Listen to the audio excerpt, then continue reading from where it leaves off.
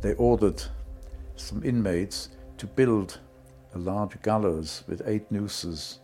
And one day we were all stopped from going to work. We had to assemble around this large gallows, and we had to watch these 8 men being led out one by one and hanged. And if they caught anyone closing their eyes or turning their heads away, they would rifle butt us and threaten us. And anyone who couldn't keep pace but began trailing behind was immediately shot, and their bodies just left where they fell. The hunger and cold was really indescribable. I cannot find words to make people understand what effect starvation has on someone. It takes over one's mind completely. Each day the convoy stopped. An SS officer appeared at the top, looked down and selected more than 20 of us randomly. Each in turn had to be dragged up on deck and were thrown alive into the sea. We could just hear the scream and splash. So he murdered 25 or so people daily. Hello everybody and welcome to JTV. A few weeks ago I had the privilege of hearing the testimony of Mr. Manfred Goldberg. Manfred Goldberg is not a Holocaust survivor, he's a Holocaust hero. They all are. And frankly, survivor does not do justice to what this man has been through. And I was completely blown away by his testimony, as was the entire audience, and so will you be when you hear his story. He has been to hell on earth, and he lives to tell the tale. And I don't think I will ever come to terms with the privilege of being able not just to read about what happened in the Holocaust, but to speak to the people face to face that went through it. I think our children and grandchildren will be amazed that we were able to have the privilege of speaking face to face to these heroes. Manfred, thank you so much for your time, for taking your time out to be with us here today. It's so greatly appreciated. Welcome to JTV. The JTV audience are, I know, going to be so fascinated to hear your story. I want to give you the space just to share your story in as much detail as you're able to offer us. And then at the end, we can dive into a few specific questions about what happened and the future. I may ask for a few clarifying questions if it's necessary during your testimony, but please just take the space to tell us your journey. All right. Thank you very much for your generous introduction. I'll get straight to my story. I was born in Germany in 1930, just 3 years before the Nazis gained power. Both my parents were born in Poland, but came as individually as youngsters to Germany. They met in Germany, they married and settled in Germany in a town called Kassel. It was a smallish town of about 250,000 inhabitants, of whom roughly 5,000 were Jews. There were 2 distinct communities in Kassel. The majority were German-born Jews. Many of those families had lived in Germany for hundreds of years and were fairly assimilated by then. They considered themselves Germans first and Jews incidentally. Over the couple of decades post-World War primarily, quite a number of Polish Jews had settled in Kassel as refugees, and they were not welcomed by the German Jews because they were much more visibly Jewish. They were much more traditional and observant, and therefore there were 2 separate communities. Many of the German-run synagogues were along reform lines, and the Polish Jews were much more traditional. So most of our friends, with very, very few exceptions, were of the Polish Jewish background. That's how I grew up. The one thing that was shared by all Jews in Kassel was the one and only Jewish primary school. I was enrolled in that school, although it was oriented mainly towards German Jewish leanings, which meant it was not sort of an intensely religious Jewish school. It was primarily a secular school with a little sprinkling of Jewish education thrown in. When I was 6 years old, I began going to school, and by then, of course, the Nazi ongoing indoctrination of hatred against Jews had already begun to bear fruits. As soon as they came to power, they formed an organization along the lines of the Boy Scouts in this country, which called the Hitler Youth, Hitlerjugend in German, and they were subjected to intense Jew hatred propaganda. And I recall that on our way to or from school, we were repeatedly molested by these youth. Sometimes they lay in wait for us. And we were ordered, really ordered rather than advised, never ever to stop to fight back, but in such a situation to run as fast as our legs would carry us just to get away from them. It would save what could be very serious repercussions. So my youth in Germany was not normal in any way. I began schooling in 1936.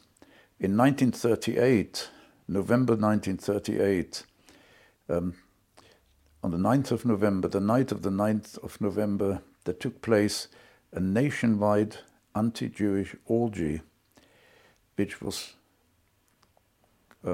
pre-planned, quietly, nationwide, led by Nazi military, and they were accompanied by groups of civilians who were roaming the streets.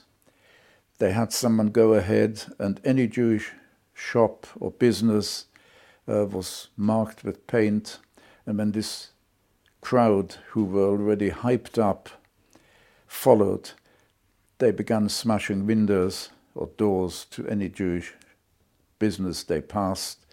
They would enter it, ransack it, loot it, and, if possible, sort of demolish it as far as possible. More than 7,000 Jewish businesses were destroyed that night. In addition, several hundred synagogues were also desecrated, and in some cases, when they were large enough to stand in their own grounds, at the end of the desecration, they were set on fire. There was one such synagogue not far from us, and although we couldn't see it from our window, we saw the flames rising above roof level when that synagogue was finally also burnt to the ground. Something quite remarkable happened. We lived in a multi-apartment block, which I think had 6 apartments. 2 were occupied by Jewish families, we were one of them, and 4 by non-Jews. The one non-Jewish family I remember was a family called Dilling, and the husband was a policeman in the town of Kassel, employed by the civic authorities. And he and my father, over the years, had established a rapport that they were not personal friends, but friendly to each other. He appeared not to be a Nazi, and he met my father shortly before this Kristallnacht atrocity took place, and he apparently whispered to my father. My father told me afterwards, advised him to disappear for a little while. It would be in his interest. He wouldn't say more than that. I didn't know how much more he knew. And my father took his advice and did disappear. And one of the things that were associated with this Kristallnacht event was that the Nazis arrested around 30,000 Jewish men who were sent primarily to the Dachau concentration camp, which was already open and operating pre-war in Germany. They actually came to our house searching for my father. We said he wasn't in. They wouldn't take our word for it. They actually entered and searched through the apartment to make sure that he wasn't hiding. And they continued doing this. Jews were sort of picked up in the streets, and their family never saw them again. They were sent to Dachau. When they had reached their target of 30,000, it eased, and it was safe for my father to return. Well, that was November 1938. I would like to digress for a couple of minutes, because as a result of feedback, it has become apparent to me that many people, including many Jews, are not really aware of the situation of the Jews in Germany. Quite a proportion of people feel that the Jews were quite remiss in not leaving Germany faster than they did. When the Nazis gained power, apparently there were 500,000 Jews living in Germany. By 1939, 6 years after the Nazis came to power, there were still around 250,000 there. And the feeling is that they should all have got out while they could. Well, it wasn't quite like that. The world was absolutely indifferent to Jewish persecution and suffering. The majority of countries had tightly shut borders and just didn't want to know. Several countries had annual visa quotas, but even these countries made it extraordinarily difficult to qualify for one of these visas. The USA, being at that time already the largest and fairly prosperous country, began being criticized for not doing more to assist Jews leaving Germany. And I think in order to deflect criticism, they were the main initiators of an international conference called the Evian Conference, which was held in around June, I think, 1938 in France. And I believe 32 countries attended, and it was called to find ways to assist Jewish people who were being severely persecuted by then leave Germany to save themselves. Well, they spoke for 2 weeks. Each one individually was very sympathetic to the Jewish situation, but regretfully their country couldn't assist, but they hoped the other 31 would. So each one in turn expressed similar sentiments, and the end result was that practically nothing happened. In fact, although the Americans had an annual quota of 30,000, the requirements you had to meet in order to qualify were so difficult that in some years they didn't even issue the full quota of 30,000 because it was just impossible. My parents told me that they were on the waiting list for America, and on more than one occasion they felt that they had made good progress and were imminently expecting to receive visas when the American government, whichever department was responsible for this, suddenly imposed new conditions, which meant further and further delay, and of course as a result they never made it. And that's why I'm here sitting with you as a Holocaust survivor. We also attempted to leave unsuccessfully, and that applied to tens of thousands of Jews. In 1938, the Americans, I believe, had a waiting list of 300,000 and an official visa quota of 30,000. So, and by the way, when you were attempting to leave, did you have any sense, any vision of what the future was looking like? Nothing could be as frightening as remaining in Germany. Whatever the future, even if it was not easy or inviting, it was all relative. Jews clearly realized that their days in Germany or their lives in Germany were numbered. It was pretty self-evident by then. So everyone was desperately attempting to leave. In fact, many Jews, in desperation of wanting to leave Germany, paid professional smugglers to take them across the borders into adjoining countries which had land borders with Germany, like France, Belgium, Holland, and Switzerland to a lesser extent, because they made it harder to get across the border. Each one of these Jews, of course, felt that they had achieved their goal of escaping the Nazi grip. Sadly, they were all mistaken, because later in the war all these countries were occupied by the Nazis, and consequently practically all these Jews who felt they had saved themselves were eventually rounded up and sent to the death camps, and only a very small number managed to go into hiding or were fortunate and survived. But that was life in Germany. Jews were there not by choice, but because it was desperately difficult to find any country that was willing to accept Jews.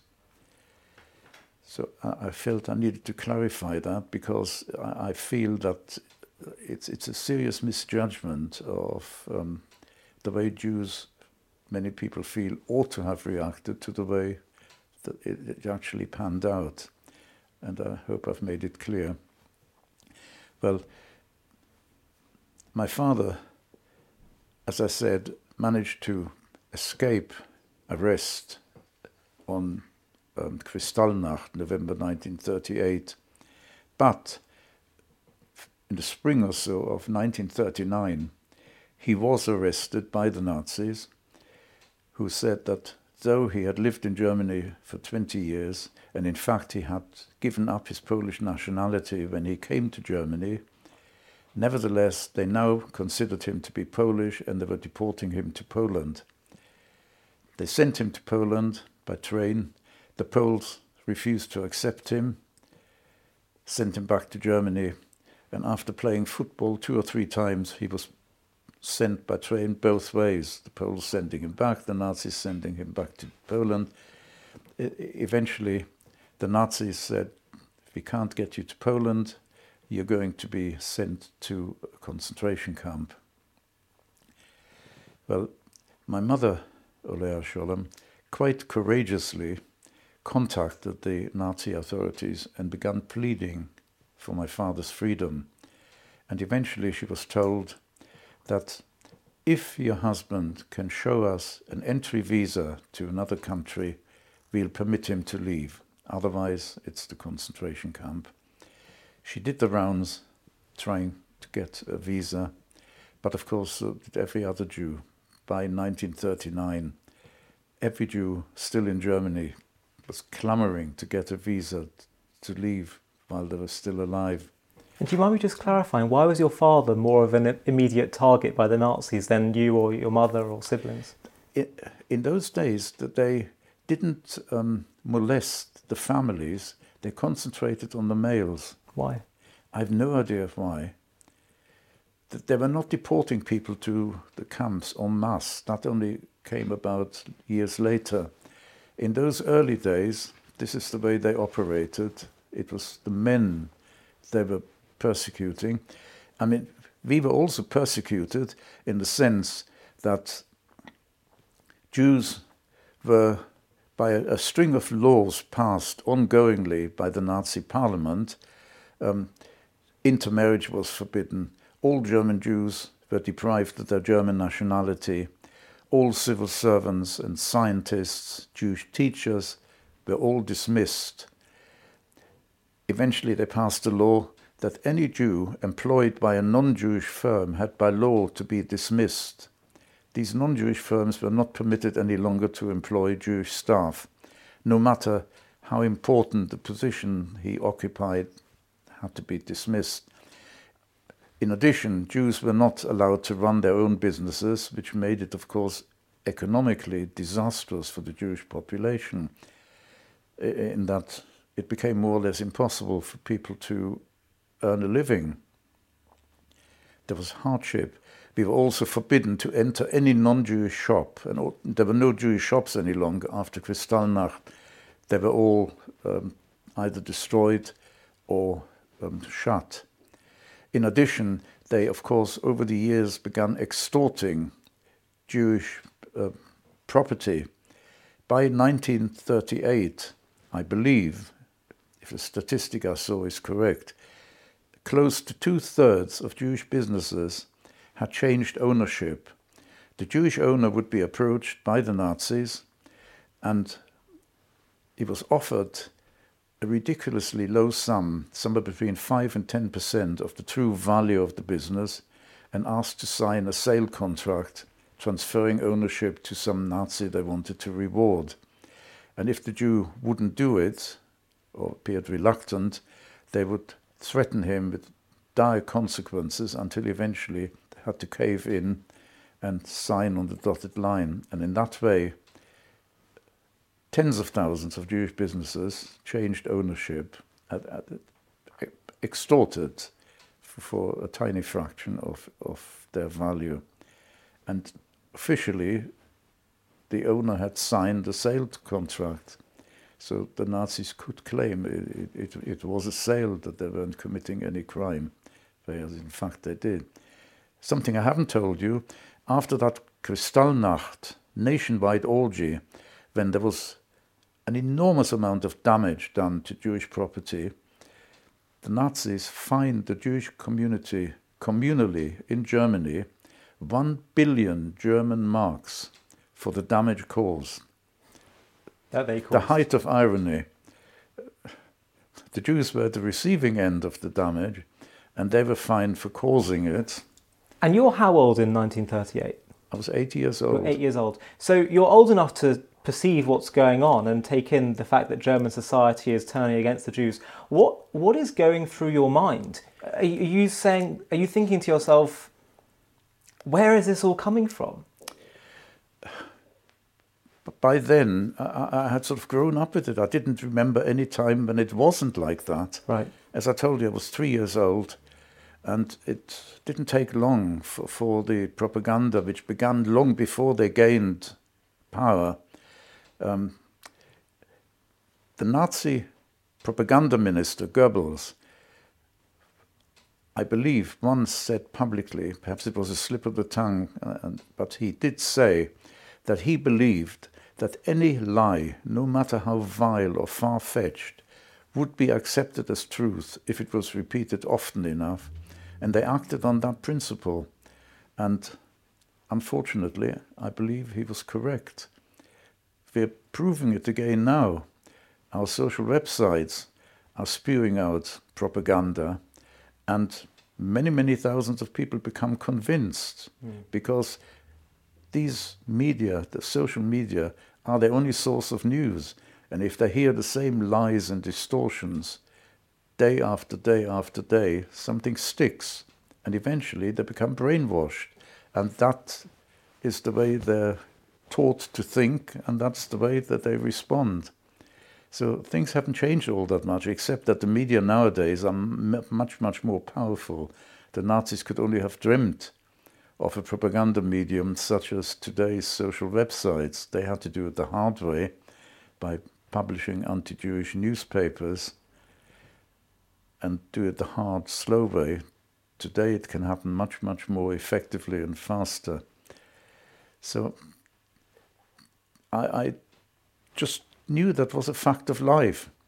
Some good friends of ours who had family in America managed to leave late in 1938, and they promised my parents that they would do their utmost to try and find someone to speed up visas for us, and they did their best. They were such good friends that they really meant what they said, but there was no time for it to come to fruition. It was too difficult to speed up. And as a result, my mother did the rounds, as I said, unsuccessfully, and eventually she went to the British consulate in Berlin, and she told her heartbreaking dilemma to the chief passport officer. No one knew at the time, I can tell you now, that this passport officer was in fact an MI6 spy, quite an effective spy, I have since found out, who had been given this as a cover. This passport position was his cover for his spying activities. But what the British government didn't realize, that this man was a man with a heart. And when on a more or less daily basis Jews came to him desperately attempting to save themselves by getting a visa, he began to respond. And he gave my mother a single visa, enabling my father to go to the UK.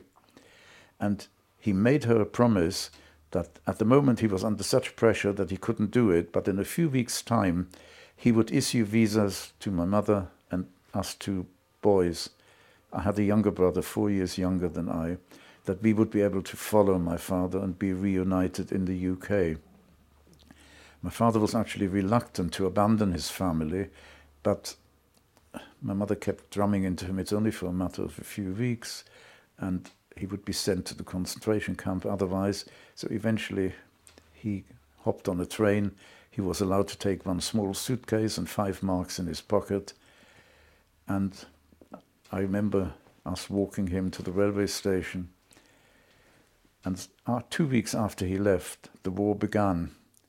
England and Germany were now at war with each other. And of course, our dream of following my father was shattered. We were now trapped in Germany. My father was in the UK. And as a result, for 6 years, my father had no idea of the fate of his family. We had one postcard from him confirming his arrival in the UK, and that was it.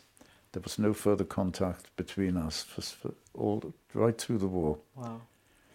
So that must have been pretty agonizing for him. After the outbreak of war,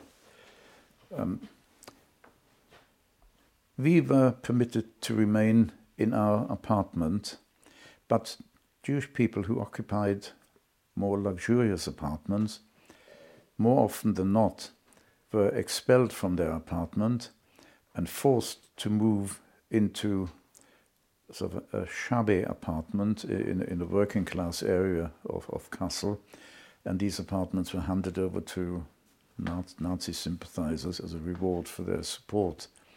So we got away relatively. We lived in a quite modest apartment because we were not wealthy people, although my father earned a living. There were very many restrictions on the Jewish population. As I said, we weren't allowed to enter any non-Jewish shop. And already before Kristallnacht, they would post Nazi military outside Jewish shops to discourage non-Jews doing business with Jewish people. So people's businesses began to deteriorate. We weren't allowed to own a radio any longer. We weren't allowed to have a bicycle even. Jews were put under a curfew during the hours of darkness. We weren't allowed to go to the cinema, nor even enter a public park. We couldn't go to a public swimming pool. There are all sorts of restrictions on Jewish people. In addition, Jews had to wear a yellow star on their outer garment, which meant that when we were out, we were easily recognizable, which of course encouraged sort of both verbal and physical assault periodically. If when we were out, a man in uniform came towards us, we had to step into the gutter and weren't allowed to mount the pavement until that person had gone past us. All sorts of restrictions of this manner. We had no income, of course. We lived on family savings. Often the one shop in town at which we were permitted to buy our necessities didn't have enough in stock. And I remember one occasion when my mother did something which, when I tell you what it was, you'll realize how serious our situation sometimes was, food-wise. She asked me one day to come with her to a street corner opposite a non-Jewish bakery. And we weren't allowed to enter this shop because it was not one of the Jewish shops. The only one shop in town we were permitted to enter. We stood on the opposite pavement. My mother asked me to put my school satchel over my yellow star. She gave me a sum of money and we rehearsed. She said, we're watching this shop. When there's no one in the shop, I want you to run across, enter the shop, ask for a loaf of bread, put the money on the desk, on the counter, and run out again. And when she realized that I was fully aware of what she wanted me to do, this is what we actually did. When there was no one in the shop, I ran across, did as she told me. And at the time, I didn't fully understand, but in retrospect, you can imagine that no Jewish mother would risk their child in such a manner unless the position was pretty desperate. And that's how we obtained once or twice an extra loaf of bread because we couldn't get it from the Jewish shop. That's what the situation was like. We survived in this manner until in December 1941, there was a ring on our doorbell. Two of those Nazi soldiers had come, told us my mother had 10 minutes to pack a suitcase, and they waited. We then had to accompany them, all three of us.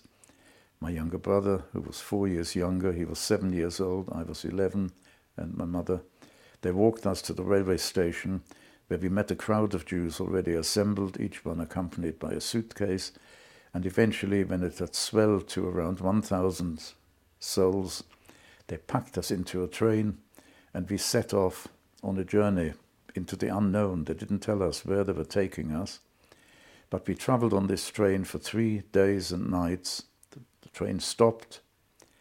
We were ordered out, and we found that we were somewhere much colder than it had been. We had no idea where we were going. But it turned out that it had taken us to a town called Riga in Latvia, which is adjoining Russia, so it had been taken east. We were now surrounded by armed guards. They lined us up into a long column, and we had to march through Riga town. Riga is the capital city of Latvia. And the Nazis, when they occupied Riga 6 months or so earlier, around the middle of 1941, they forced 30,000 Riga Jews. The Jewish population of Riga was around 30,000. All of them were compelled to leave their apartments and were housed in the Riga ghetto, which they had built on the quick. It was a barbed wire fence surrounding a small section of Riga town, and Jews were packed into these houses, 25 to 30 people in each house. Families had to share a single room. It was grossly, grossly overcrowded. And after 6 months, around November 1941, the Nazis lied to these Riga Jews, telling them that they were being taken to another camp. Instead, they marched them in groups into a nearby forest. On the outskirts of Riga, there is a forest called the Rumbula forest. In that forest, they had, by using slave labor, dug 3 enormous pits, and as each group of Jews came close, they were shot, and they either fell into one of these pits or were thrown into one. And in a matter of, I believe, 9 to 10 days, they murdered all 30,000 Latvian Jews, Riga Jews, in fact. They permitted 30 young Latvian men to survive this massacre. All of them apparently had been selected because they were perfect German speakers and also young, strong men. And they were appointed internal camp police, known as capos, of the Riga ghetto, which was now being refilled with Jews deported from Germany, German Jews. So the Riga Jews were murdered, the camp was empty, and now transports of around 1,000 at a time, like ours from Kassel, transports began arriving from other towns, Frankfurt, Hanover, Berlin, and so on. And slowly the ghetto was being repopulated, and eventually it was crowded again with more than 30,000 German Jews now. The day we arrived, we were put on a starvation diet. And the next day, we all had to assemble in the morning outside, and we were addressed by an SS officer who told us that everyone over the age of 13 would be organized in groups and had to go out to work daily in factories in town. Under 13 could stay in the camp. He also told us that if we still possessed any money or valuables, they had to be handed over to some Nazi office on pain of death. They gave us a 7-day ultimatum to do it, and if we were caught after that period with either in our possession, money or valuables, the penalty was death. They also told us that when people were going out to work, they realized that people would be desperate for something to eat, if not for themselves, at least for the children they had left behind in the camp. It was forbidden, again on pain of death, to bring any food back into the camp from work. People would attempt to barter, some gold trinket, a chain or a ring for a loaf of bread, just to bring something back to help their children. But they began taking people out at random from returning groups to body search them, and if any food was found on them, the penalty was death. And in order to sort of terrorize us into obedience, I actually witnessed my first violent death due to such an event. We had come to the entry camp of the camp early to await my mother's return. My little brother and I were waiting there, and the previous group had 2 people taken out to be body searched, and they found some food hidden on the lady, and she was taken aside, lined up against the wall and shot, and that was my first violent death I witnessed. At how old? 9? 11. 11. I was 11. My little brother was 7. He was with me. Now, how do you feel at this moment? Well, it was a fact of life. You didn't bat an eyelid, kept quiet, because the last thing you wanted to do was to draw attention to yourself.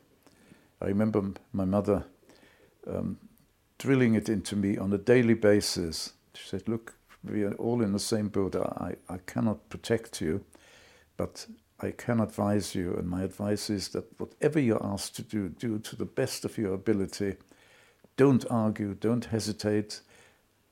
Try to be anonymous. Don't draw attention to yourself."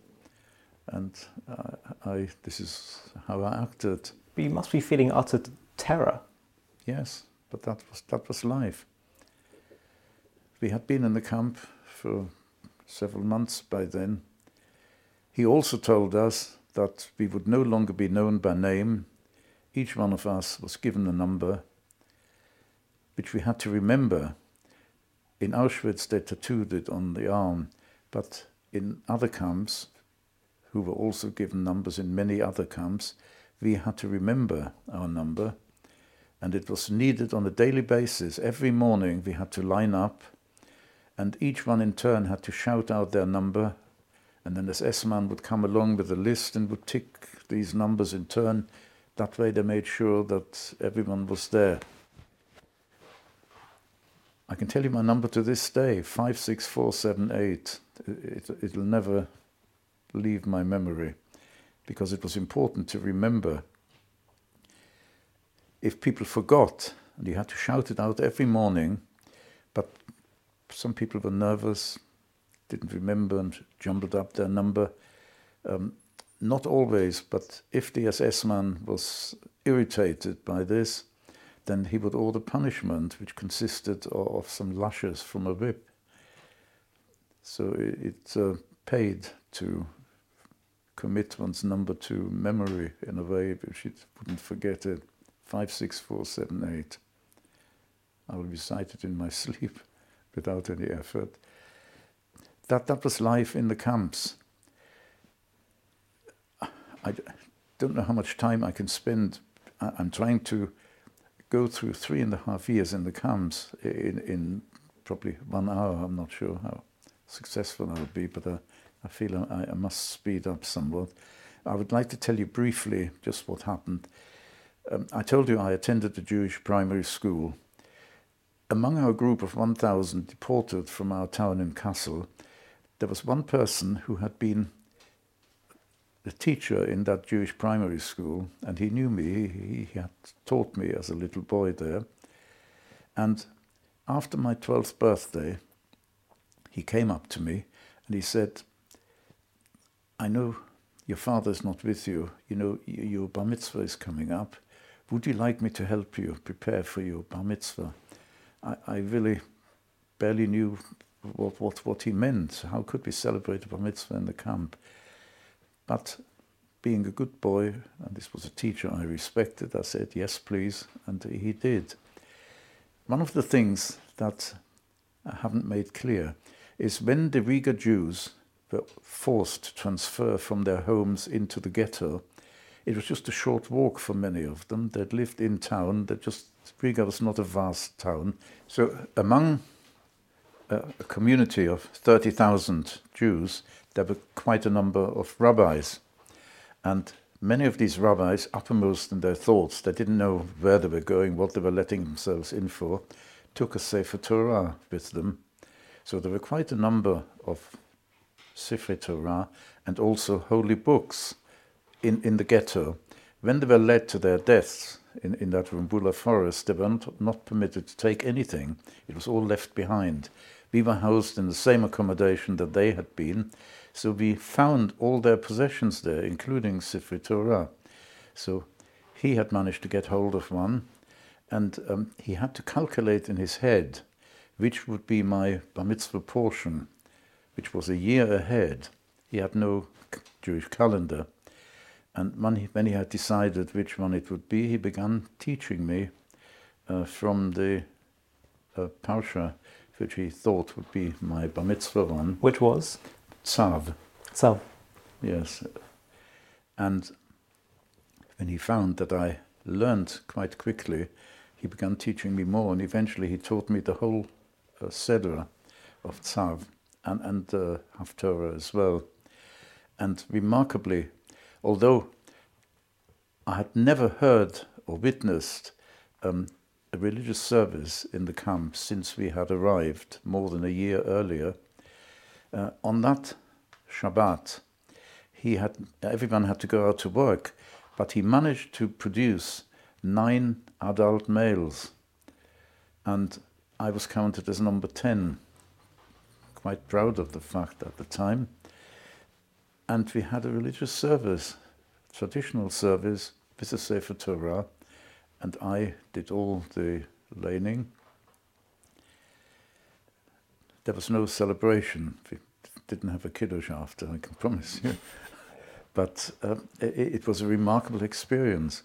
I didn't fully experience just what he had, what he had done for me. In retrospect, I realized that it was an astounding gesture on his part. And on your part? Yes, and I was the recipient of this. I searched for him actually after the liberation. I didn't find him. I've since found out that in 1944 he was sent to Auschwitz and he was murdered. But that was an abiding experience in the Riga ghetto. That was I remember the Bar Mitzvah day, 27th of March 1943, and that was Parshas Tzav made me lame. In August of 1943, during morning assembly, numbers were called out, and each number had to step forward, and it included my mother, my little brother, and I. And this group of us were packed into cattle trucks, going from Germany to the Riga ghetto. We were still traveling in a passenger train, grossly overcrowded, but still a passenger train.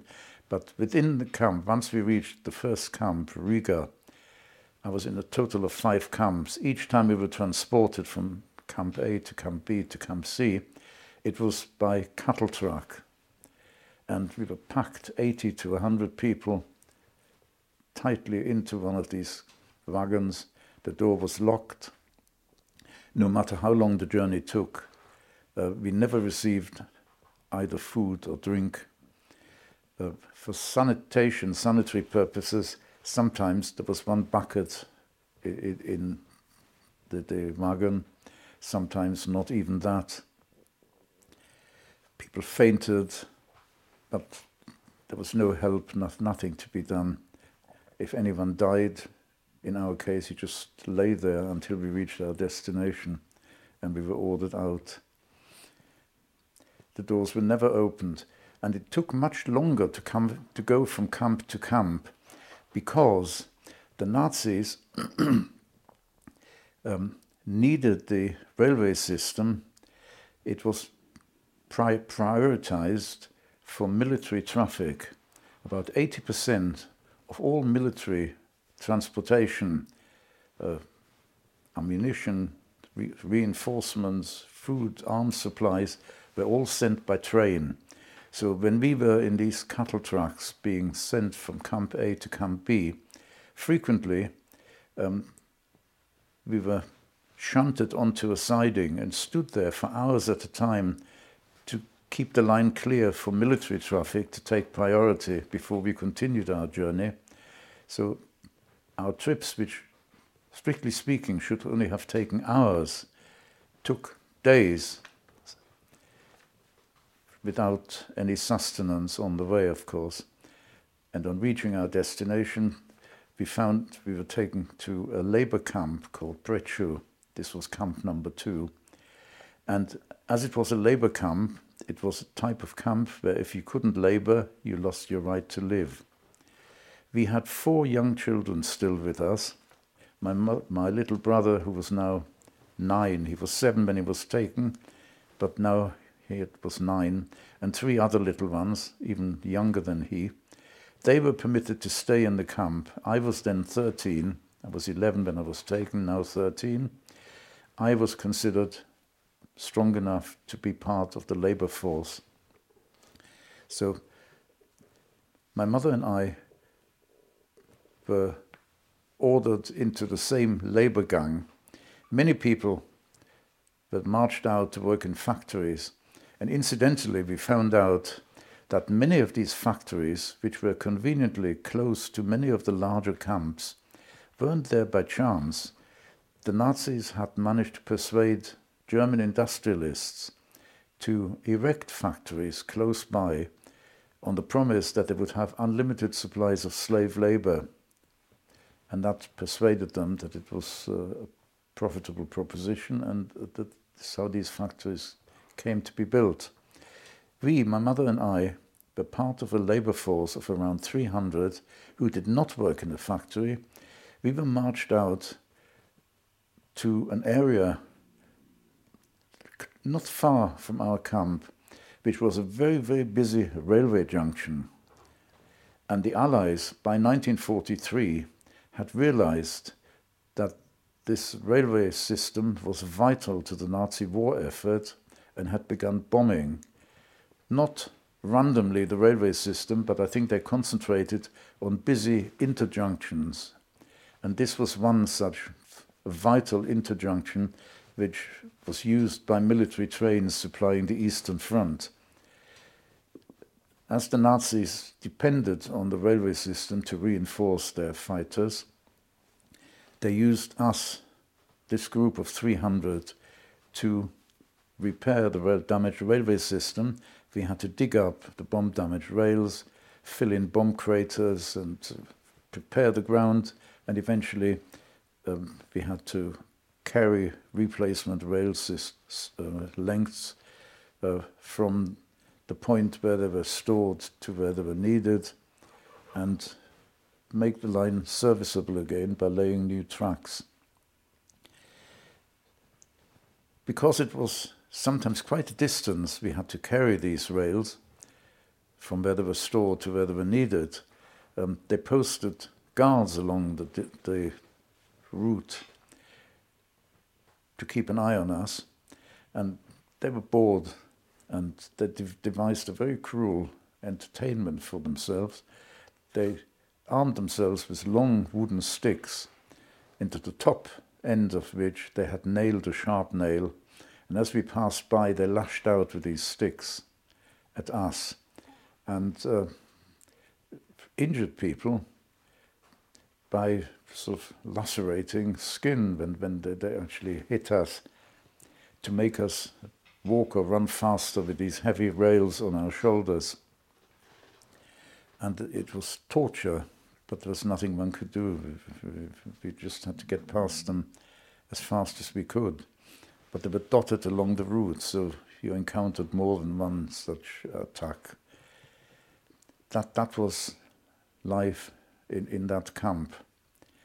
And fortunately, I was soon transferred from that work to do different work, which was in a small foundry. Among the replacement rails which had to be laid, there were some special parts. It was of a complex layout, and you needed one-off parts for the repair. And this was the workshop where these one-off pieces were manufactured.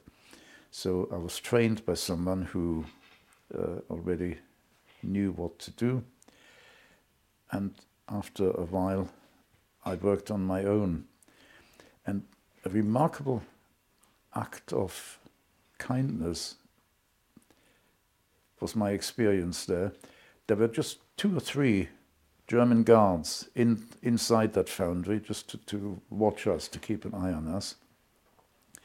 And one of them indicated to me that I ought to look at the drawer. When I opened the drawer, I found there was a sandwich in there. Of course, I grabbed it and it was gone in seconds. I couldn't thank him because I realized that this was something extraordinary. He obviously wasn't allowed to do it. But a few days later, he did it again. Several times I received sandwiches from him, until one day he just wasn't around. He'd disappeared. I don't know whether he'd been caught or whether he'd been transferred to somewhere else or promoted. I've no idea, but that was the end of my bounty of the occasional sandwich. But it was remarkable. It was a German guard. We didn't exchange any thanks for it, but he did it repeatedly. I can find no plausible explanation, except perhaps that he was a family man. He might have had children of his own. I was quite young. I was 13, just going on for 14, and it might have pulled his heartstring, and he succumbed and did that for me. But I feel I ought to mention it because it is so extraordinary. Well, we had been in this camp for only a few weeks when we came home from work and these 4 children could not be found. Previously, each day we came back from work, the children were there and we were reunited. On this day, there were no children there. Everyone in that camp had to work, apart from a handful of people who worked in a barrack, which was known as the kitchen, the camp kitchen. They stayed in the camp to prepare some food for us when we returned from our day's work. And one of them told us that that day 2 SS men had come into the camp, said they had orders to take these children away, and had done so, and they had disappeared off the face of the earth. In the camp, of course, there was no provision for mourning. The following morning, my heartbroken mother and I both had to line up at the usual time to go to work as though nothing had happened. She wasn't allowed to mourn the loss of her young little son. Post-war, we began searching via search organizations who had access to German records, but initially I was convinced that some miracle had happened and we would meet again, particularly as infrequently, but sometimes you would read of a miraculous reunion of two survivors who each thought the other was dead, and somehow through extraordinary circumstances that they met and were reunited. And I kept thinking, if it happens to them, why can't it happen to us? But over time, my optimism, my being convinced that it would happen, turned into wishful thinking, and I refused to give up for quite a long time, until eventually, years and years and years later, I had to admit that it was highly unlikely. It's wishful thinking on my part. And all these years, I refused to say a memorial prayer for my brother because I was so sure that somehow or other he would still be alive, and he was old enough to know our names, his name, and I thought somehow we would experience a reunion, but I'm afraid that day has long been and gone. Do you know what his fate was? As in where he ended up? We have no idea, not a word. We have not found, despite searching repeatedly via people who have access to Nazi records, not a word has been found. What was his name? His name was Hermie. Hermie. Hermie. Well, his sort of passport name was Hermann, but he was universally known as Hermie, his sort of pet name. Well, in this camp, we were there for more or less exactly 1 year. And just before we were moved to another camp, we had an extraordinary experience there, which I tell you fairly briefly.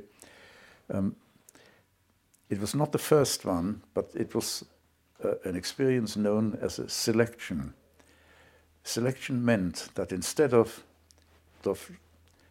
appearing on every morning for an assembly and being sorted out for work, you had to stand there, and in groups we were led into a hall. We had to shuffle single file forward to meet an SS officer at the far end. Each one of us in turn had to stand in front of the officer. He would glance at each person quite cursorily for a second or two and point left or right. At our first selection, we had no idea of the significance of this left or right. And sometimes when parents were pointed one way and children, even adult children, were pointed the opposite direction, those youngsters begged the SS man to send them in the same direction as their parents, because people were naive and didn't realize that effectively they were asking to commit suicide, because that's what happened. It soon became apparent that all elderly and infirm people were pointed one way and young, strong people the opposite direction. Well, but this selection was different to one we had previously, in that as we entered the hall, we were ordered to strip naked, and then we had to shuffle forward naked to face the SS officer. As I was shuffling towards him, a man behind me whispered to me, if he asks you your age, say you're 17. We weren't allowed to speak to each other, so he took a chance and whispered quite quietly, but I heard him. And as I stood in front of the SS man, he asked me that question. It was extraordinary, as though that man behind me had had sort of a premonition, or as we say in Hebrew, Ruach HaKodesh. I sometimes think of him as an angel sent to save me, because in response to the SS man's question, as I had been prompted by this man behind me, I replied 17. And he pointed me in the direction of those surviving this selection, although I'd only just passed my 14th birthday. And I don't know his fate. He was behind me, so I don't know which way he was pointed. I didn't see him again. To this day, I'm not sure, but feel that I might well owe my life to him for answering 17, because I found out since that apparently these SS people had been instructed to consider 17 up to be the age at which people are considered to be so profitable slave laborers. And that was the object of the exercise. The only reason they allowed us to live was to exploit us as laborers. And why were they stripping you all naked? I've no idea why, but we never received our clothing back. As I was pointed in the direction of those surviving, I had to leave the hall and assemble with a group of survivors outside, still naked. My mother was some distance behind me. I had no idea what her fate was, which way she had been pointed, except that very soon after I reached my group of survivors, the group who had been condemned were assembling not far from us, out in the open. Both groups were still naked, and there were guards around. But quite spontaneously, a small group of people from the condemned side suddenly began racing across towards us to mingle among us, to try and save their lives. The guards were a bit slow to react. They were taken by surprise. They stopped any more people running across, and then they came to our side and began searching for people who had run across. Of course, they had difficulty recognizing people. Some were easily recognizable if someone was disabled, that they could see it. If they were elderly, they couldn't really hide that.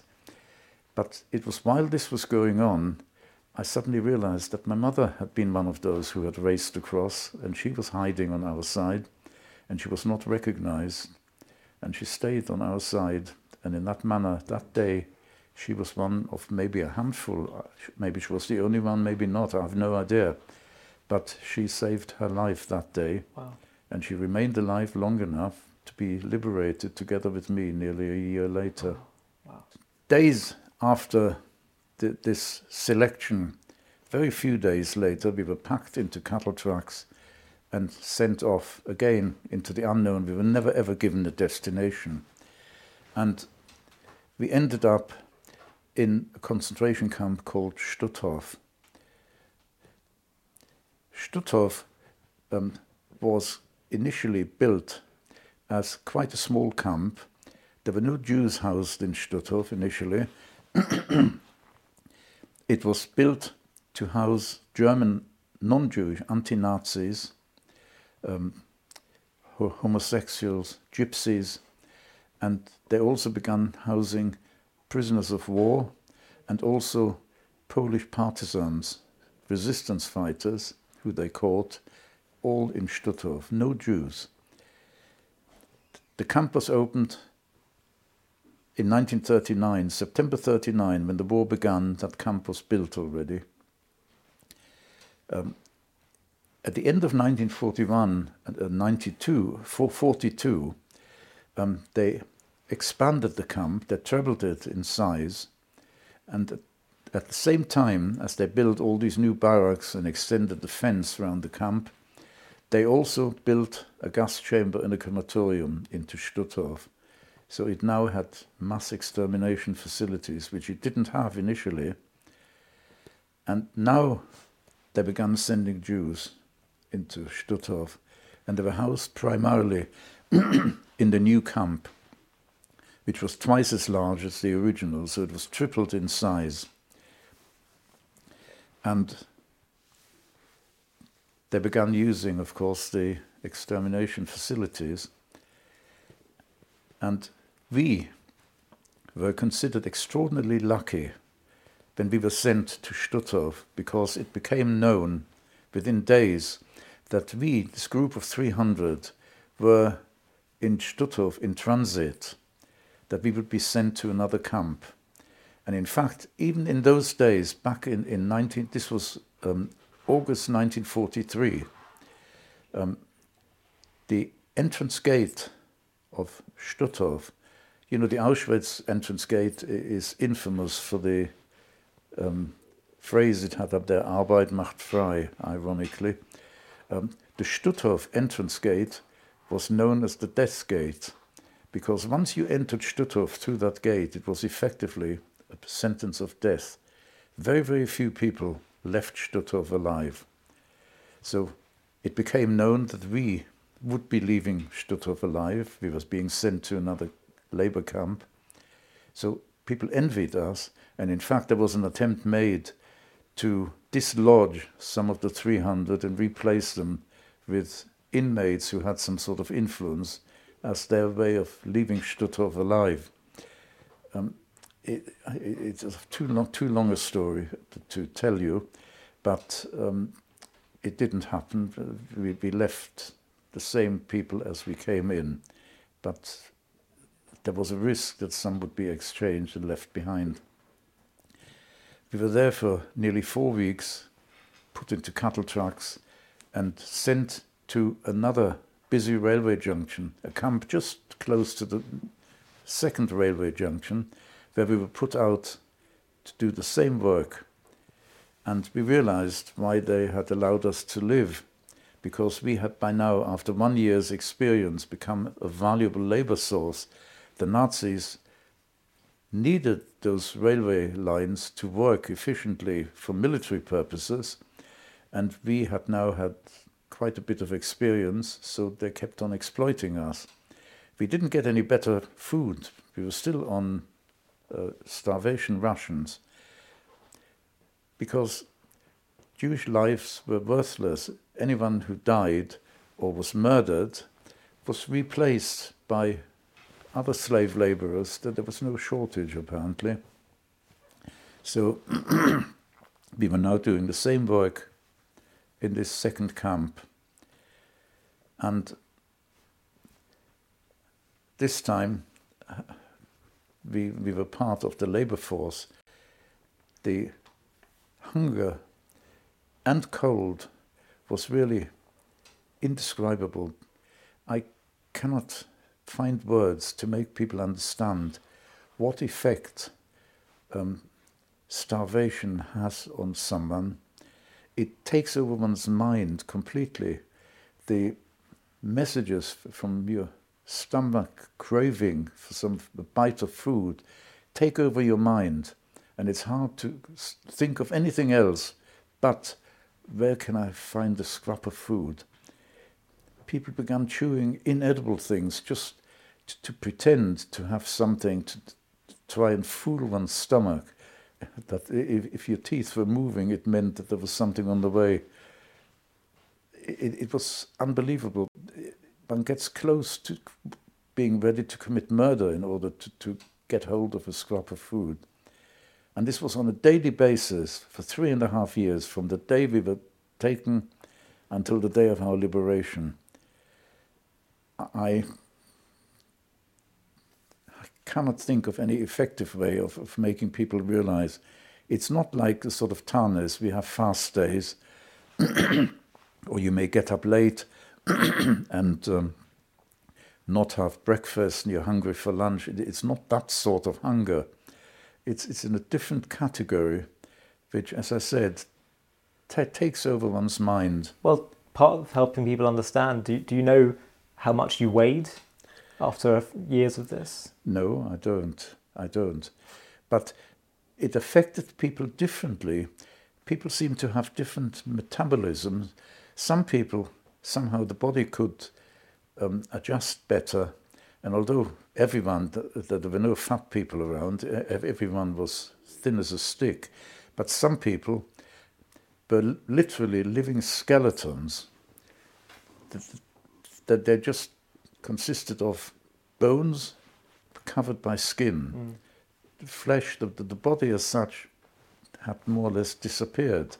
And other people were just of very thin human beings who still managed to function. And that was why they were left alive. In fact, when people worked in factories, the guards who escorted these groups from the camp to the factories stayed all day long. And they were primed to keep an eye on people as they worked.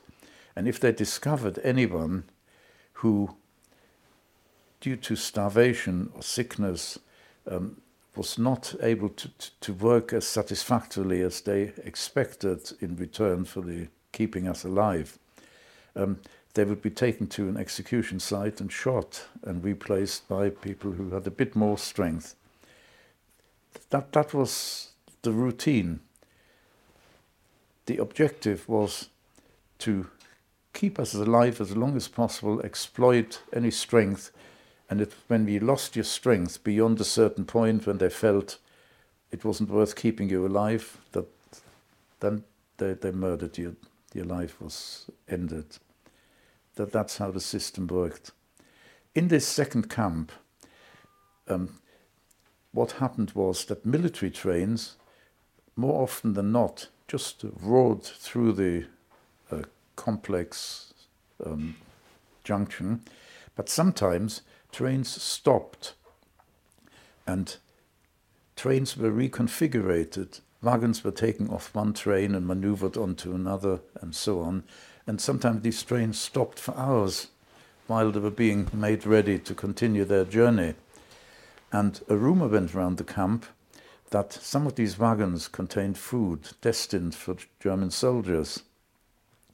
And one day, a group of inmates, driven by this hunger I've tried to describe to you, broke the seal on one of these wagons and searched and found some food. And of course, they grabbed it and gulped it down. When the Nazis saw what had happened, they raided our camp in revenge and took away 8 men who they said were the guilty ones, but I have my doubts that they couldn't really find out, but they took away 8 more or less as hostages. And instead of what would normally happen, them being taken away to be shot, this time they ordered some inmates to build a large gallows with 8 nooses. And one day we were all stopped from going to work. We had to assemble around this large gallows and we had to watch these 8 men being led out one by one and hanged. And additionally, armed guards patrolled among us, and if they caught anyone closing their eyes or turning their heads away, they would rifle butt us and threaten us that if we didn't keep our eyes on this gruesome spectacle, we might be the next ones to swing up there. That is one very powerfully abiding memory that stayed with me over the years. I don't even have to close my eyes to mentally see that image, even now, a lifetime later. You watched 8 people successively be hung? Yes, not together. They were led out one by one, and each one was hanged separately. Yes. Days after this, we were packed into cattle trucks again and sent to our next camp. No reason was given, no name was given, we were just packed in, we didn't know how long we would be in there. And this time we were packed in so tightly that it wasn't possible to crouch or sort of sit down. We all had to stand. We were really packed so that anyone who fainted or even died remained upright because of pressure of adjoining bodies. And in this manner we were taken to the next camp. We were unloaded. Anyone who had died was removed and taken away. On the very first morning, we had the usual morning assembly, and there was an SS officer going along with a list of numbers, and we all had to shout out our numbers, and he would tick. I could see, as he approached me, he kept glancing at me. I couldn't help noticing, and I began to feel extremely nervous, particularly after my mother had drilled into me, never be noticed. I realized that he had noticed me, And as he came up to me, he just glanced at me and said, "When everyone else is dismissed, you stay." And then he went off. Eventually everyone was dismissed, organized into groups and go to work, and I stood there as he had ordered me. Eventually he returned, looked at me and said, "Follow me." He took me into a large purpose-built sort of apartment block, which turned out to be accommodation for the SS. And he took me into a small apartment, which was his living quarters. And he gave me a long list of things I had to do. I became his personal servant or slave, call it what you will. I had to wash the floor of his apartment, I had to make his bed, I had to wash his breakfast things, I had to tidy things up, I had to brush all his many uniforms, I had to polish each pair of knee-length boots he had, and he had lots of them, and I had to wash all the common parts, floors in the whole building. I trembled as I worked, because I realized he was an officer who wore a pistol on his belt, and they had total power over all the inmates. Jewish lives didn't count. I felt that if I did anything which didn't please him, there was nothing. If he felt inclined to pull out his gun and get rid of me, or hand me over to someone who would do it for him. So I, of course, wanted to do the very best. I wanted as near perfection as I could. And at the same time, I wasn't sure whether I would succeed. Well, I lived under this tension for 3 weeks, when one morning, just 3 weeks after we arrived, we were lined up and packed into cattle trucks. This daily torture lasted a mere 3 weeks, but it's imprinted in my mind, I promise you. They took us again to an unknown destination, which turned out to be the same camp of Stutthof, the camp which now had its crematorium and gas chamber. The camp was now packed. I believe that its capacity was meant to be 25,000, and there were more than 50,000 people there. So we were allocated a barrack where we had to sleep, at least 2 of us, in one of these bunk beds. No one worked. We were just wandering around. It was the end of 1944. The camp was no longer run as a sort of a tight ship as it had been before. For instance, we had to line up for our daily bit of food, which was usually a ladle full of sort of watery soup of some sort. We were given a tin can, no spoons, we had to drink it from the can. It was mainly liquid, and the solids it had were not, for instance, potatoes, it was potato peel. I think they must have had a regular supply of potato peel from German army camps. Instead of throwing it to the pigs, they were sending it to our camp, and it was used in preparing food for us. And outer leaves of cabbages were found in there, potato peel, that sort of thing. And as a special treat, sometimes smelly fish heads. Presumably the Nazis had fish, they cut off the heads and sent them to us, and by the time they reached us, they were no longer quite fresh. There wasn't enough food frequently, so people were desperately trying to get into the queue. If they realized if they took their place at the back, there might not be any food for them. So there were daily fights, people trying to get ahead. And in my case, there was an additional risk. When I finally received my ladleful of sustenance for the day, I had to gulp it down as quickly as I could, because in addition to not there being enough food, there weren't enough tin cans. So people were scouting around. If they were decent, they would wait until the person had finished their little bit of soup and then take the can.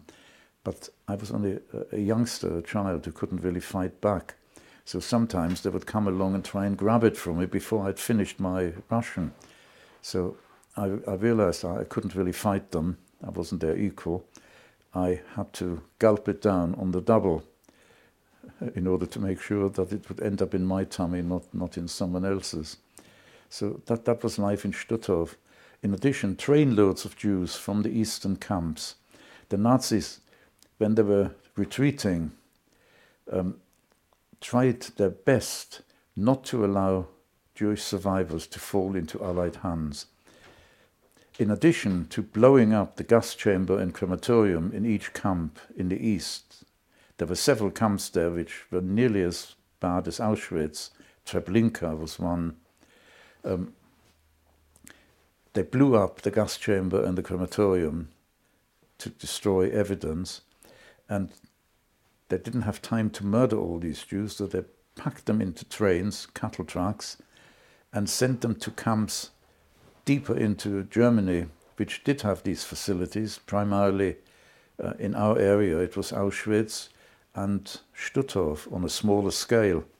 So trainloads of Jews arrived in Stutthof, and there appeared to be no logic to it. Some trainloads of Jews were checked into the camp quite meticulously. They had to face someone at a desk who would fill in a registration form with their details before they were allowed into the camp, which by that time just meant a slower death by starvation. And some were taken straight from the train, bypassing the camp, straight to the gas chamber to be murdered. So some died the day they arrived, and some were checked into the camp. I have no idea how they decided which trainload would go in which direction, but it happened repeatedly, and quite a number of Jews. In addition, each person, as they marched to the gas chamber, before they entered, had to take off their shoes and throw them onto a pile. And when Stutthof was liberated, there was an enormous pile of more than 100,000 pairs of shoes. A photograph was taken by a Russian soldier, and more often than not, when I give testimony talks, particularly to school children, mainly the older ones, the higher grades, I show them this photograph to try and help them appreciate what scale of calamity we are talking about. When you talk about hundreds of thousands or millions as we do, it's really a meaningless figure. And I like to think that when they look at this heap of shoes, I tell them to imagine that each pair of shoes represents a human being who, minutes after they were thrown there, lost their lives in a gas chamber. And I feel that is perhaps an effective way of making people realize just what we are speaking about. Both my mother and I were in Stutthof concentration camp, but we were in separate camps. The women's camp adjoined the men's camp, but was separated from it by a barbed wire, and there was no contact. While we were working, it was not in our power to ensure that my mother and I would work for the same gang, labor gang, but that happened to be the case, which of course meant that we could exchange a few words during the day, and each one saw the other. But now in Stutthof, when we returned the second time at the end of 1944, we didn't go out to work, so I had no contact with my mother. We weren't allowed to approach the fence between the two camps. There was a guard tower with an armed soldier in it, and if you came too close to the fence, he would threaten you and point the gun at you. So I often went to that fence, but some distance back. And my mother had a similar idea. This was not by arrangement because we hadn't seen each other. She had a similar idea, and sometimes we would catch a glimpse of each other. All we could really ascertain that the other was still alive. We weren't allowed or couldn't have a conversation. We were too far from the fence, but it wasn't safe to come closer because the guard was liable to shoot at us. So each of us knew that the other was alive. We managed to survive until April 1945. On the morning of the 26th of April 1945, numbers were read out again, including my number, 556478, and each person had to step forward, and eventually they had selected around 2,000 or so men. And what I didn't know at the time, they did exactly the same in the women's camp. Eventually we were lined up into a long column, and under armed SS guard we were marched out of Stutthof. No one said what was happening, where we were going, nothing said, just march. And there were these armed SS accompanying us. And as we left the camp, we saw that a similar column emerged from the ladies' camp, both marching in the same direction, and eventually the two groups merged and it became one long column, mixed men and women. And of course, uppermost in my mind is my mother marching in this column, or was she left behind? And she likewise had no idea whether I was with that march or I had been left behind. So we each began searching through the column. These SS guards were barbaric. We, of course, were all starved, weak, and they set a fair pace for this march. They were young, well-fed individuals, and anyone who couldn't keep pace but began trailing behind was immediately shot, and their bodies just left where they fell. So I was working my way through the column, searching for my mother. My mother searched for me, and it seemed to take an eternity, but eventually we did find each other. We both were marching, and of course we were overjoyed. We had no idea what our fate was intended to be, but whatever it would be, we would share it. At least we would be together.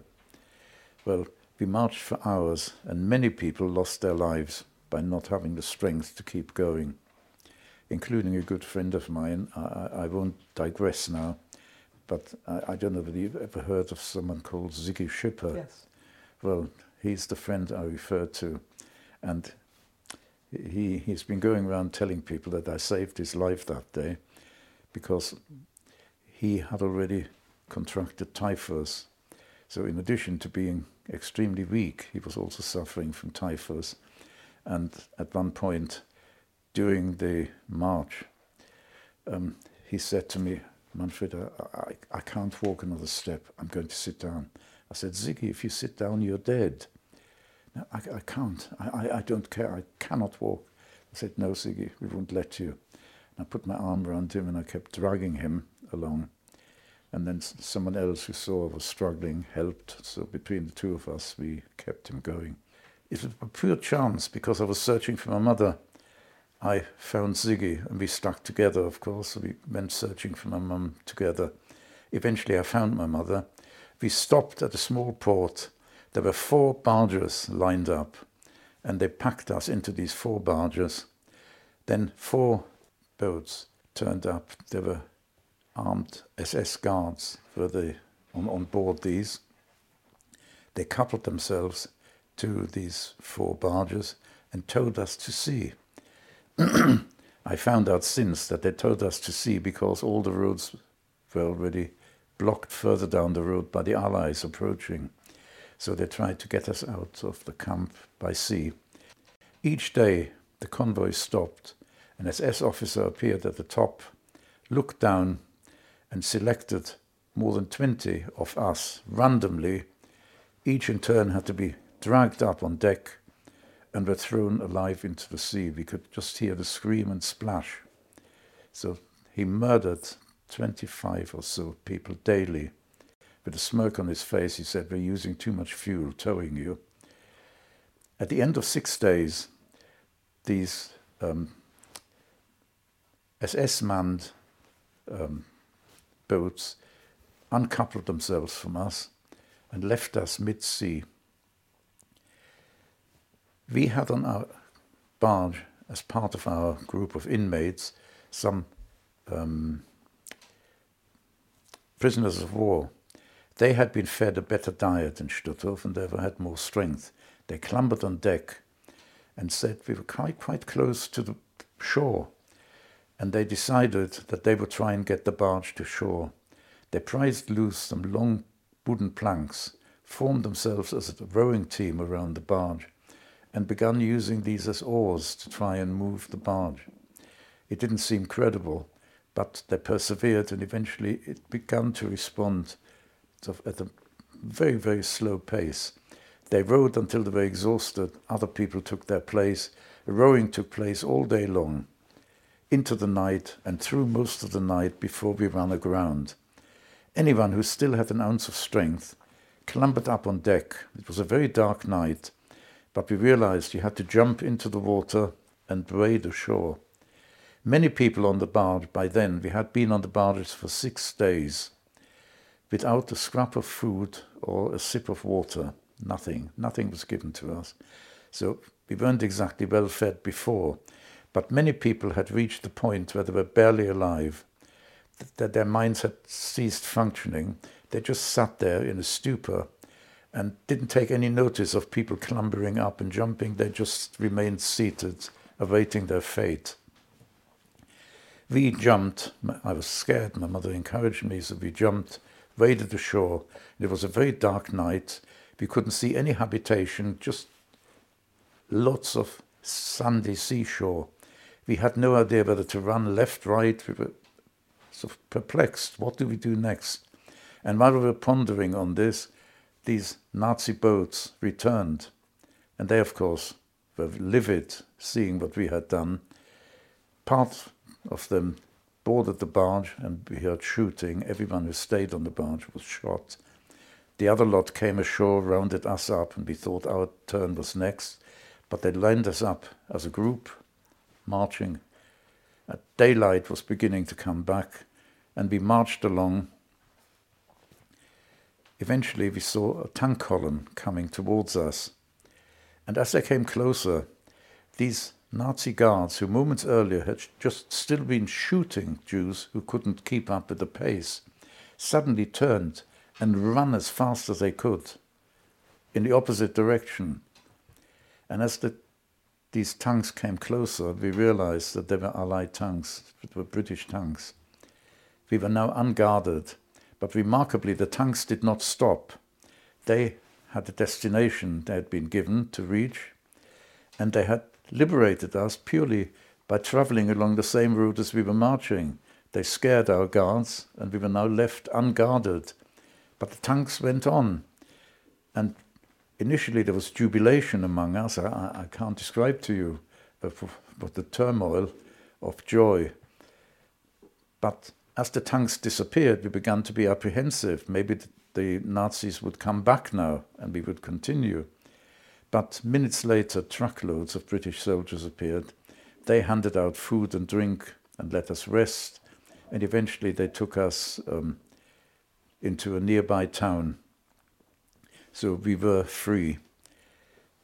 Both my mother and I were taken to hospital. We suffered from typhus.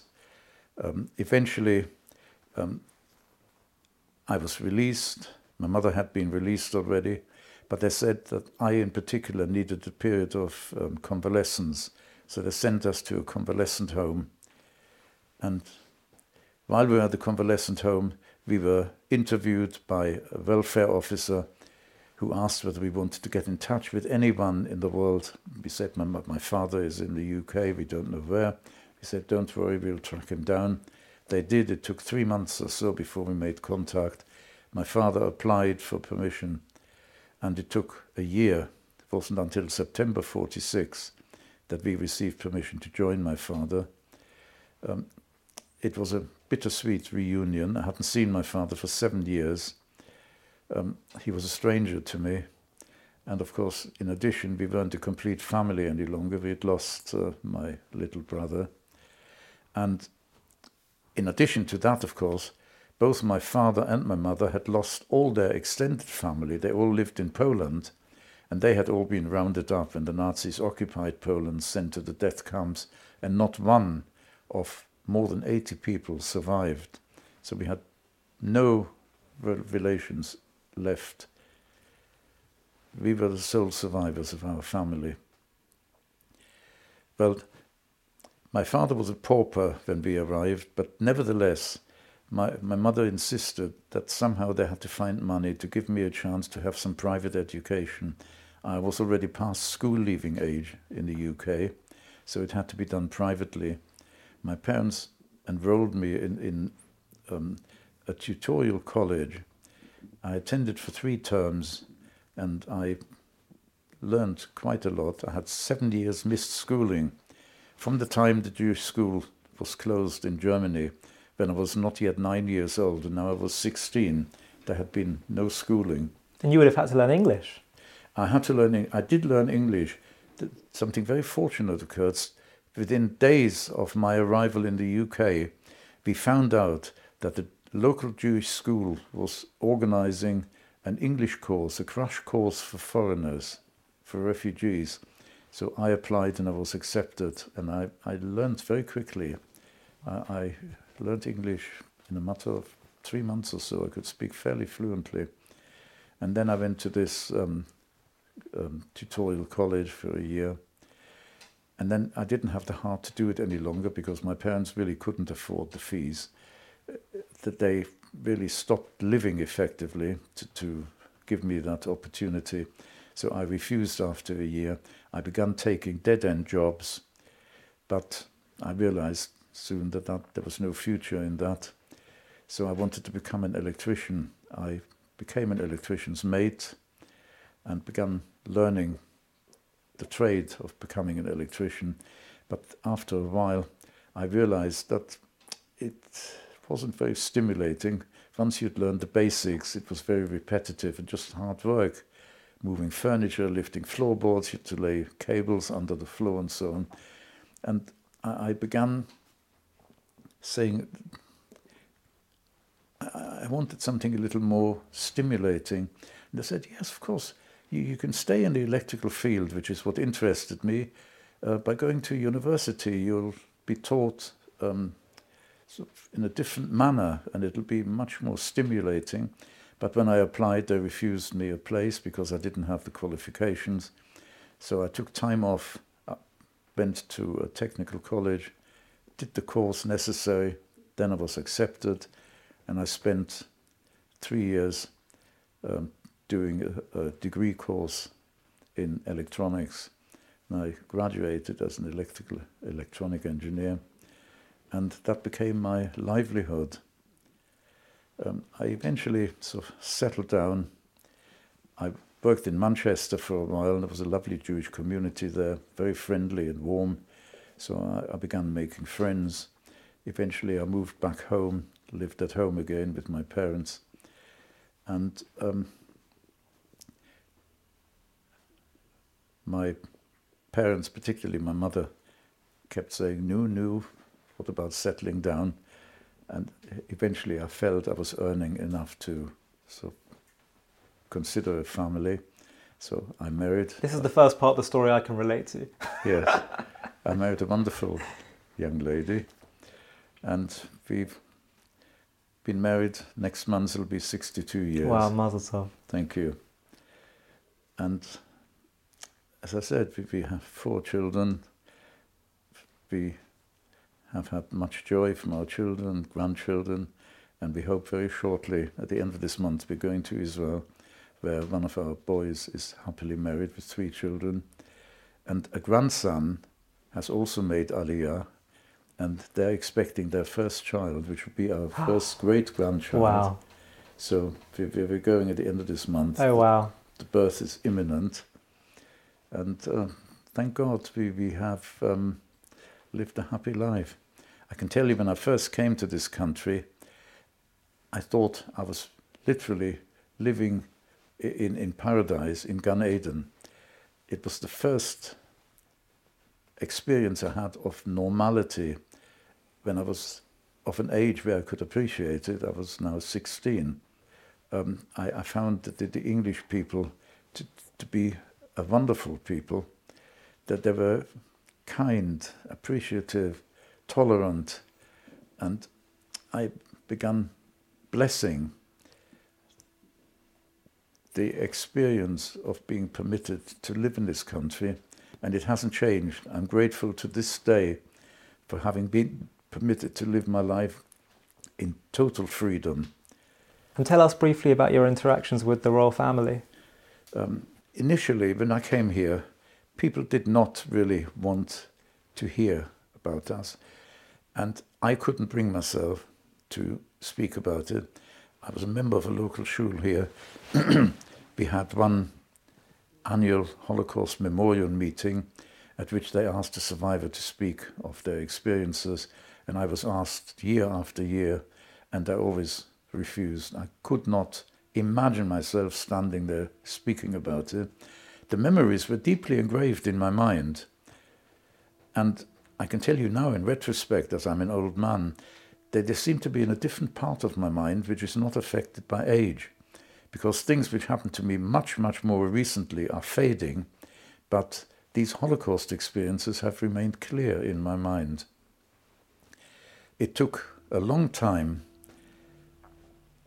I was on the point of refusing again being asked to speak in our synagogue, when, through a combination of circumstances, my wife was fairly instrumental. She made me feel guilty. In a moment of madness, I said, yes, I will speak. Then I regretted it, but having given my word, I did. And that was the very first time I spoke publicly. And why didn't you want to? What was the reason? I just could not face, not even to my own family, who knew my background. They knew I'd been in the camps, but I didn't know any details as such. I don't know whether I can really explain it, but that there was a blockage. It was inconceivable to me that I would stand in front of an audience actually relating what I've been speaking about to you. But eventually I did it, and it was a very, very traumatic experience. As the date approached, I had sleepless nights. At night, I had visions of what I had gone through, bring it all to the forefront of my mind to speak about it. And then after the talk, it took me time to settle down again. But once my name was in the public domain, of course, I was approached by other synagogues to speak to them. And so it continued until once, when I spoke to some adults, the organizer was a young, very dynamic lady who said that I've had about a dozen survivors speak to me, but you speak differently. You have a logical mind. You don't jump around as some of them do, and you have little accent. You speak clearly. You must begin speaking to non-Jewish audiences. I said, it's unthinkable to me. But she insisted, and she passed my name on to the Holocaust Educational Trust. They sent someone to my house, and she was a very persuasive lady. And even at my age, I find it difficult to say no to charming, attractive ladies. So by the end of her effort to get me to talk, I had agreed to accompany a speaker to a school and just sit in quietly, observe what was going on.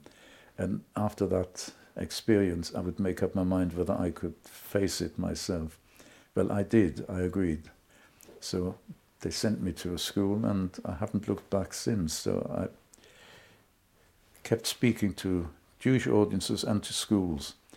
Many years later, in 2017, I received a call from the Holocaust Educational Trust that was of a long, quite funny period when, for security reasons, they told me they wanted me to return to this camp of Stutthof to meet some VIPs, but they couldn't tell me who for security reasons. So after a lot of mental turmoil, I agreed I would do it. For these 72 years in between me being liberated and being contacted by the Educational Trust, during those 72 years I had never gone back, neither set foot in Germany nor gone back to any of the camps I'd been in. And now I was asked to go back to the most brutal of these camps, the one which had its own gas chamber and crematorium. I found it very, very stressful to say yes, but eventually I did. And we actually met Prince William and Princess Kate there, and we have been briefed about how to address them, how to pay respect to them, and so generally how to behave towards royalty.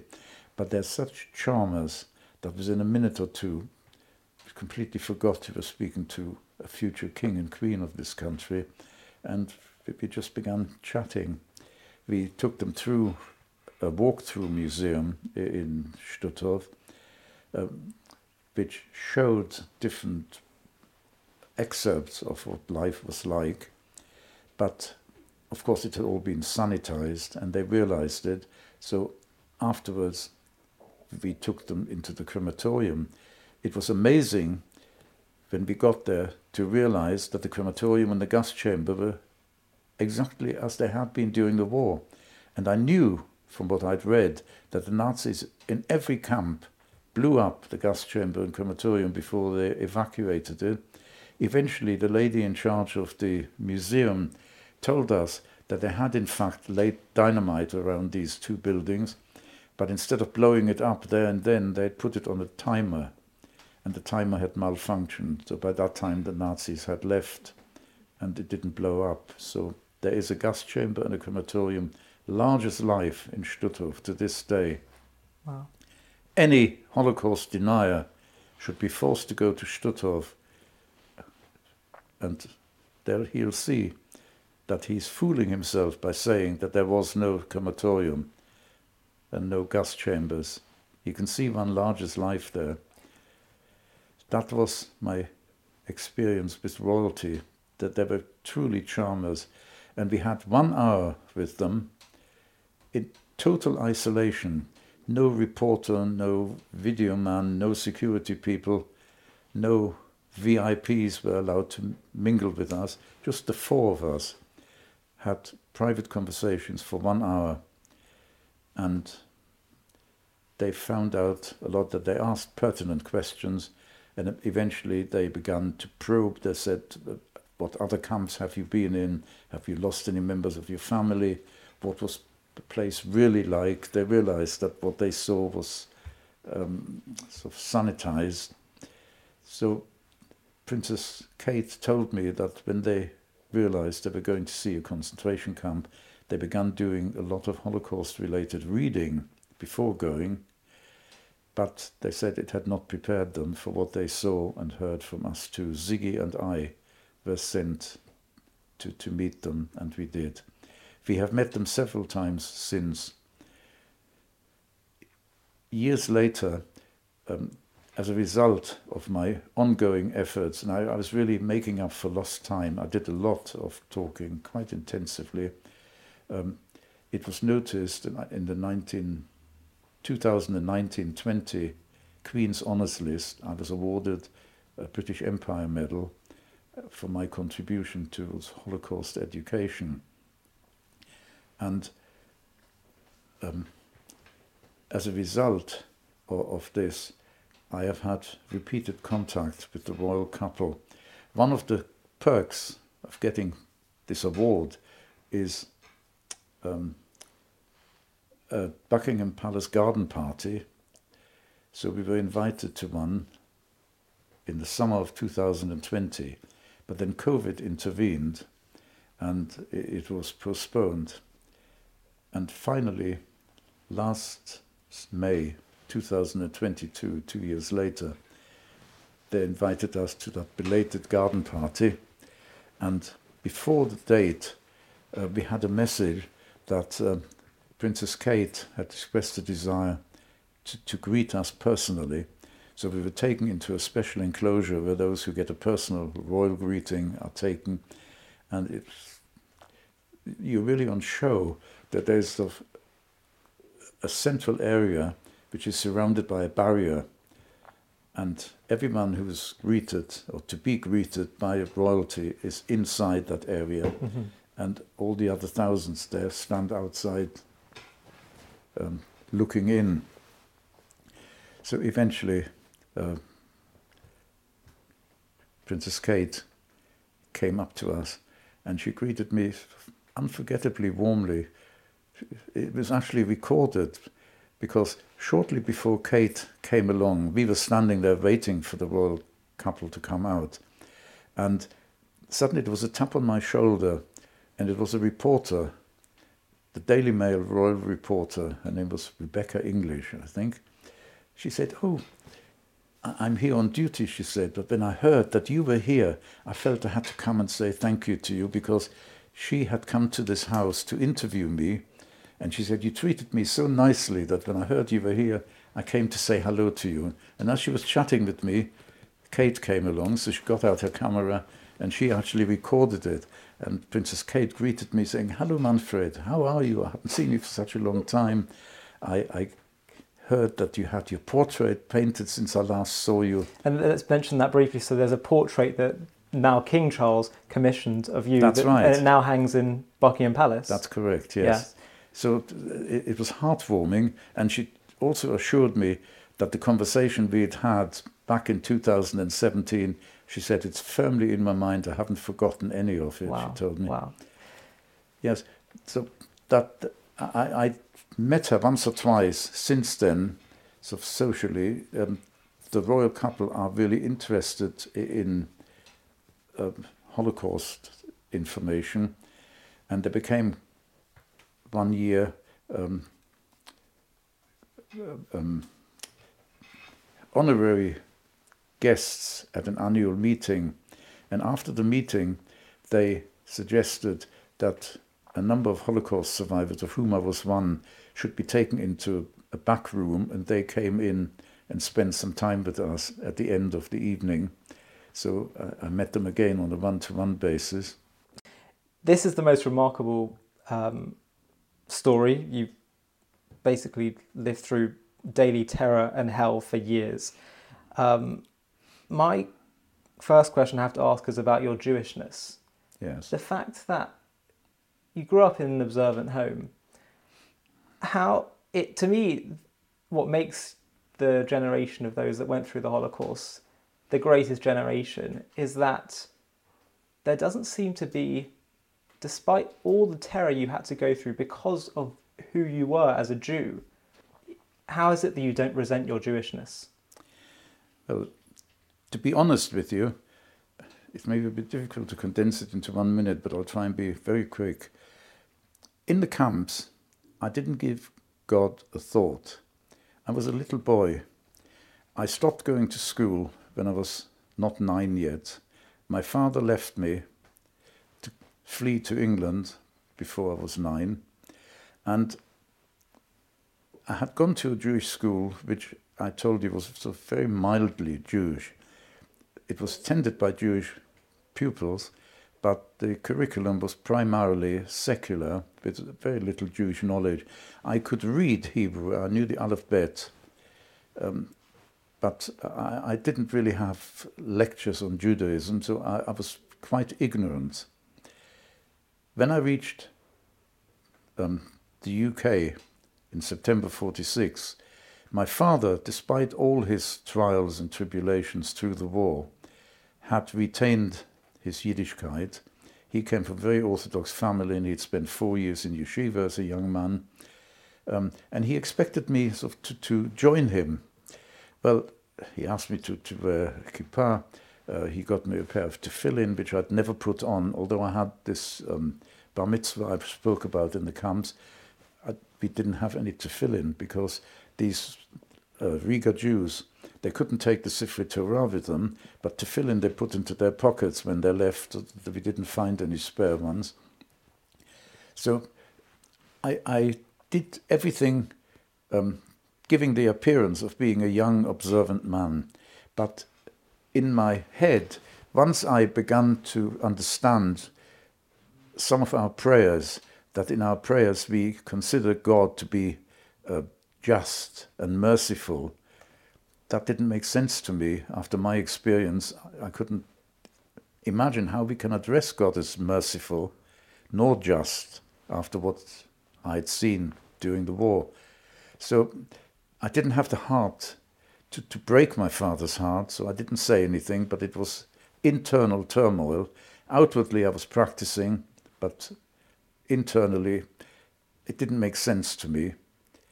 Well, I didn't know how to handle this, but as I began to mature, I began to realize that we experience miracles around us. We just accept them and don't think about them. I learned about the miracle of birth. It began to strike me the seasons of the year, how it all works like clockwork. We put seeds into the ground and food grows out. You look at fruit trees, and how does one know to grow apples? Another one grows pears and cherries. You look at the sun, and I had learned by then that if the sun was any closer, we would burn. If it was any further, we wouldn't be able to live here. So all these things, and there are hundreds of these things you can think about, effectively they're miracles. Science can't really explain nature. And what does nature mean? Somebody has to organize nature. I realized that the world, the universe, is a tightly run, very complex mechanism which cannot be expected to run on its own. So I realized that, whether I believe it or not, that there must be a God, an eternal God around. But how could he allow such things to happen? But then it struck me that if that God is eternal, he must have an eternal mind. We are finite beings who live our 70, 80 years or so, and our minds are also finite. And I thought that the Holocaust, in my mind, is something unprecedented in human existence. And therefore, perhaps our minds are not able to digest it and appreciate and analyze it, because I haven't found anyone who has given any credible comment on the Holocaust as to why it happened. In fact, when I began to learn about Judaism, when I looked through, I had a rabbi who helped me, who taught me, I found out that Moshe Rabbeinu, Moses, who we consider to be the human being closest to the Almighty ever during our Jewish existence, he, despite that, pleaded with the Almighty to give him an insight into how God functions.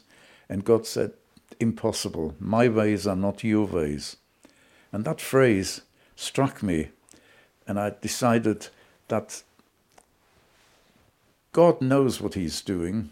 His mind is able to think about things that are sort of not understandable from our perspective, and therefore we have to accept that God does not want us to understand if he hasn't given us the power to do so.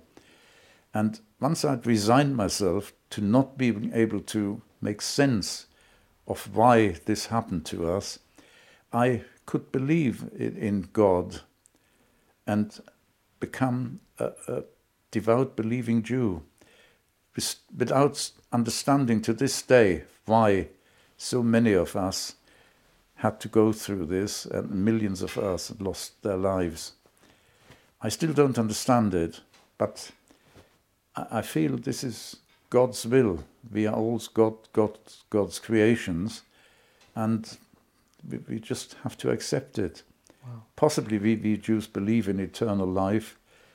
Maybe in some later stage we will be granted some understanding of why this happened. And in that way I have lived my life as a devout and believing Jew. Wow. My final question. One thing that strikes me when I listen to your story is the word trauma. We hear that word bandied around a lot today. This is real trauma. And it's not to say that people today can't go through trauma, but I've noticed that throughout this whole story, sometimes I'm asking you, what were you feeling? What were you thinking? You don't really go into that. You just lay out the facts. What is the secret in your mind to resilience? Well, I began to understand from observation around me that each day it was effectively a miracle if you were still alive that evening, because not a day went by when numberless people who had been alive in the morning were no longer alive that evening. So I began to look at it as a sort of lottery. Life was like a lottery. If you were still alive that evening, you had won the lottery that day, effectively. You couldn't really be too clever to try and stay alive, avoid the pitfalls. You had to be alert and do your best, but that was by no means a guarantee of staying alive. Many people were just happening to be in the wrong place at the wrong time, or sometimes just out of the blue. Something happened and they were destined to lose their lives that day. So it was just a matter of being alert and, as far as was possible, to try and stay out of situations where you had the power. This was only very limited. Most of the time you were under orders and you had to do what you had to do in order not to displease people who had power of life and death over you. But in that manner, possibly because I was young and sort of basically optimistic and didn't have the full mental power to appreciate just the sort of situation we were in. Deep down, perhaps I felt that if I did my work conscientiously, somehow it would be appreciated and I would be allowed to live, at least on a daily basis. No one could plan ahead. But in that manner, I lived from day to day. That was it.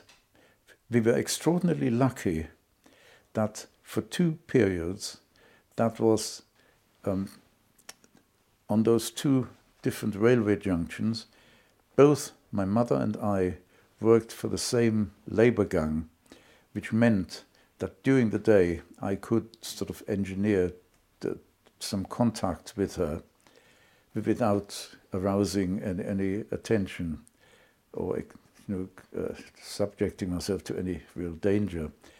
And I think my mother gave me sort of support. She couldn't really protect me in any way, but just by having my mother near me, I felt that I was as safe as could be, if you know what I mean. I wasn't really, but that is, I think, how I managed to remain calm and confident. Wow. Manfred, thank you so much for your time, for your testimony. We could speak for hours and hours, and to be honest, I'm sure our viewers will have questions they want to ask, so perhaps we encourage you to comment with your questions you may have for Manfred. Please God, we can maybe do some kind of follow-up video. Because we could talk for hours and hours, and every single second has been completely captivating to me, and it will be for the viewers. So thank you for the privilege of hearing from you, and look forward to hearing more. Thank you for wanting to do this. I'm doing this not for personal aggrandizement, but because over the years I have become convinced, absolutely convinced, without a shadow of doubt, that listening to the testimony of a survivor in the first person is the most powerful educational tool that is available. I agree.